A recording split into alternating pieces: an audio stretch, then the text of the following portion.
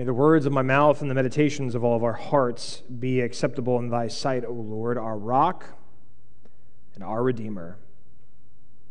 Amen. Don't be afraid, the angel says. Don't be afraid. But Mary isn't afraid. Perplexed, sure. Bewildered, definitely. But she isn't afraid. But shouldn't she be? I mean, Zechariah, just a few verses before in Scripture, a few months in time, stands terrified before Gabriel's presence in the sanctuary, the place where these sorts of things are supposed to happen. Zechariah receives a similar, though admittedly very different, promise of progeny, and he can't believe it. But Mary, well, there's something about Mary. There's something unexpected about Mary. Now, last week we approached the throne of God to hear the wild good news made possible and manifest for Zechariah and Elizabeth, and we did so without the benefit of hearing their story year after year after year, even though they bring into the world the central Advent character of John the Baptist, the one who stands between the already and the not yet, but we don't read their story every year. We can go a long time without hearing about Zechariah and Elizabeth, but Mary, this story, Mary's story, we know this story. Even those outside the church, those who have never darkened the doors of the sanctuary, they know there's something about Mary.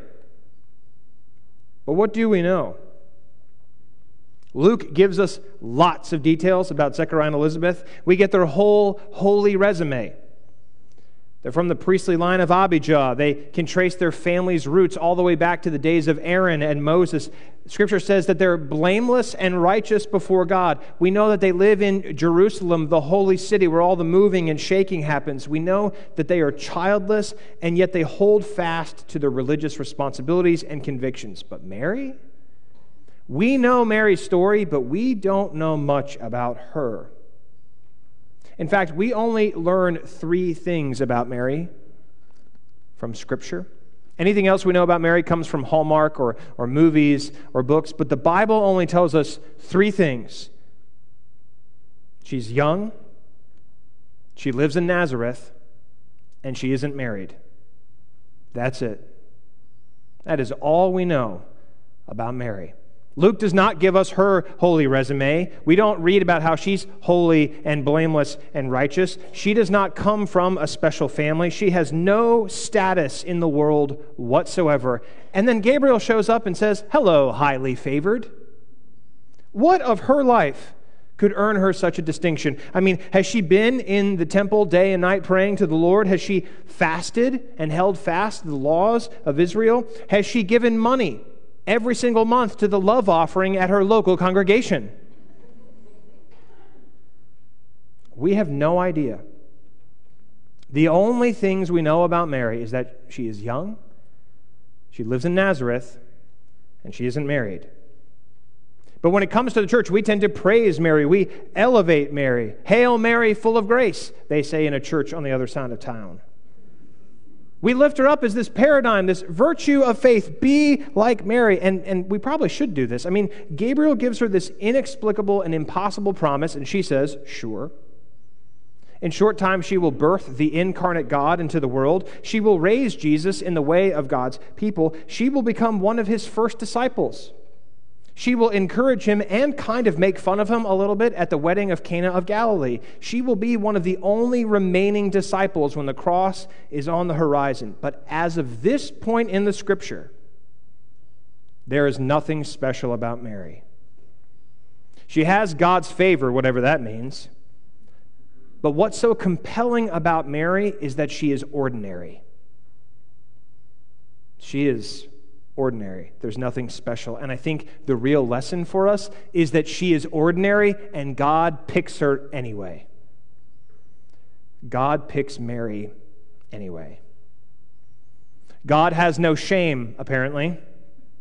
I mean, wouldn't we expect God, the author of the cosmos, to pick a better suited woman to bear God into the world? Maybe the daughter of Herod, someone who is in a place of power. Surely there she would have more influence over the kind of life that the Messiah would have. Or for that matter, why bother showing up as a baby in the first place?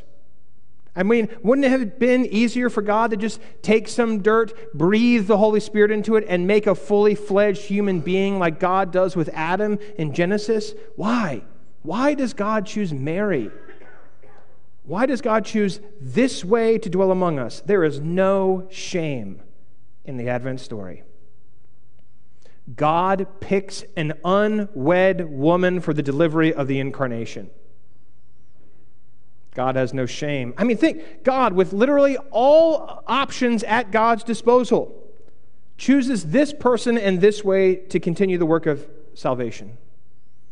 God takes on our shame shamelessly. Consider how this baby born to Mary will grow to be Jesus, how he will spend his adult life with the most awful people of humanity, that he will count himself at ease to be numbered among sinners and outcasts, the last, the least, the lost, and the little. Mary falls into every one of those categories. When people see her walking around with a swollen belly when she's not married, they will call her a sinner. She will be outcast by her community, have to go live with her relative while she's pregnant. She is among the last, the least, the lost, and the little. She has no privilege, no power, no status, no hope, and God picks her anyway. Which means, if you happen to be someone who's been pushed around, left to your own devices, silenced by the insensitivity or the cruelty of other people, if you've ever been told that you don't count because you're not at the top or you're not at the center, then Mary's story is a story for you, because it's a story about you. It's been 6 months. 6 months since Gabriel showed up in Jerusalem to talk to Zechariah. 6 months of Elizabeth's barren belly growing larger. 6 months of Zechariah's silence. Remember, he cannot speak until John the Baptist arrives. And now the angel has another town to visit and another promise to make. God sends Gabriel to Nazareth in provincial Galilee. I have heard this story for 35 years. I've preached this story for 10. And I realized this week for the very first time, I thought, does Nazareth ever show up anywhere else in the Bible? I mean, do we ever read about Nazareth in the Old Testament? Is it a famous city? Did any prophet ever go to Nazareth? And I looked it up this week. Again, I'm a little embarrassed after 10 years that I finally figured this out for the first time. This is the very first time Nazareth ever appears in the Bible. It is not a special place. No one has ever hailed from Nazareth until now. It is famous because he's Jesus of Nazareth. Can anything good come from Nazareth? But by the time Mary's in Nazareth, it's not even on the map. And God says that's where it's going to start. The place no one's ever heard of, with a woman no one's ever heard of, but a woman who in time will become more important than any woman in history. Greetings, favored one, Gabriel says. The Lord is with you. Mary, again, she's not afraid. She's perplexed. She's confused. She's confounded. Maybe she's afraid because an angel is a strange sight to behold. But perhaps she is confused because she knows that she's nobody. I mean, why would an angel appear to her? What about her life shows any divine favor? She's confused, but the angel keeps going, calls her by name. Mary, you are going to conceive in your womb a son, bear a son. You'll name him Jesus. He's going to be great. Son of the Most High. The Lord will give him the throne of his ancestor David. One day a guy named Handel will write a whole big musical about it, and he'll say, and he shall reign forever and ever. Not yet, but soon. Mary says, how can this be? I'm not married. Gabriel says, the Holy Spirit will overshadow you. Your child will be holy. He will be called the Son of God. Consider, you have a relative named Elizabeth. Even in her old age, she has conceived a son. She was not supposed to be able to have children, but she will very soon. Nothing is impossible with God. And then Mary says, no way. Can't believe it. It's not going to happen. Now, that's what Zechariah said last week. Mary says, okay, let it be with me according to your word. There is a peace about Mary's countenance in this story. Yeah, she's confused, but there's peace in her response today. Earlier, the Anderson family lit the peace candle on our Advent wreath. The light of the peace candle, it shines to remind us of the peace that we pray for, the peace made possible in Jesus, the peace of Mary's response. I don't know about you, but I think the world could do to have a little more peace these days. Peace in the Middle East. Peace here in Roanoke. Peace in our own lives. More often than not, peace comes from outside of us. It's an external word. Peace comes from a friend who offers us grace when we don't deserve it, even from an enemy who presents forgiveness instead of judgment. Peace, if it ever comes to us, it comes like a gift. It comes from outside of us. The one born to Mary will embody a peaceful way of being that transcends everything we think we know, because Jesus takes us from where we are to where we can be. Mary, in receiving this visit from Gabriel and hearing the promise, she goes from nobody to somebody. In an instant, she becomes blessed, fortunate, and given a job to do in the story of salvation.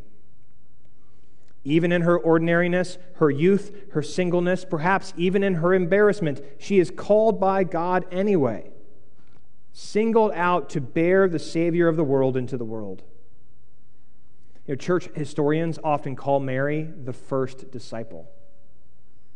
Before Jesus ever calls Peter, before he calls Andrew, before James and John, Mary is the first disciple. She is the first one called by God to take part in the good newsing of the world. She is the first. When Gabriel says this promise, she responds by saying, "Let thy will be done." Mary prays that prayer long before her son ever does. Jesus in the Garden of Gethsemane, "Let this cup pass from me. Not what I want, but what you want. Let thy will be done." Mary prays the prayer first. Maybe Jesus learned it from her. Let thy will be done. Mary doesn't say, "I'll do my best," or "I am the woman for the job." She knows that whatever happens can only be possible because of the impossible possibility of God. She, again, Hail Mary, full of grace, she is full of grace because God's grace is working in her and through her and with her. So what will happen next?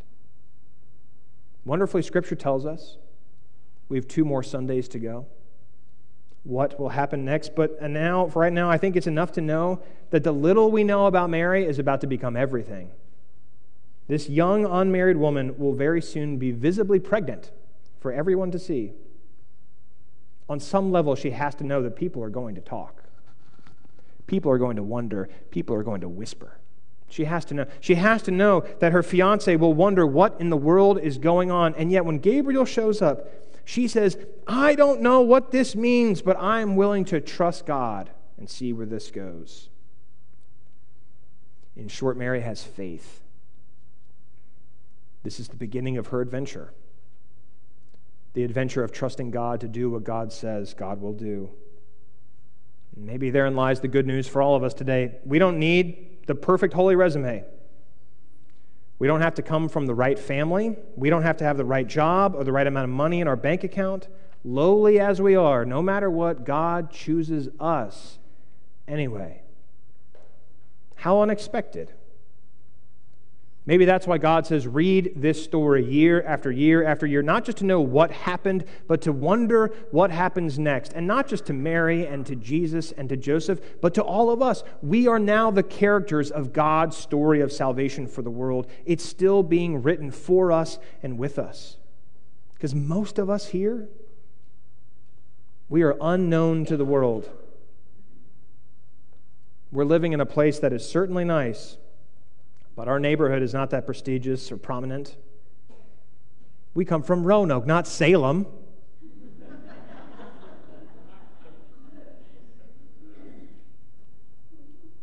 To none of us has been given the power to rule the world. And yet God says, rejoice. Rejoice. You're just the sort of person I'm looking for. It doesn't matter whether you're young or old, whether you're put together or falling apart at the seams, because all you need to do is receive the gift I have to offer you. Take my peace and my love and my grace, and it can change everything. Do you believe it?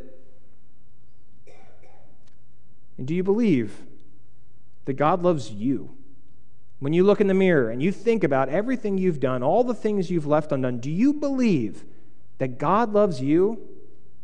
Does it seem or sound impossible? It should. God's love for you, for me, should seem and sound impossible. But you know what the best part of the good news is? Nothing is impossible for God. And so I offer this to you in the name of the Father, the Son, and the Holy Spirit, one God now and forever. Amen.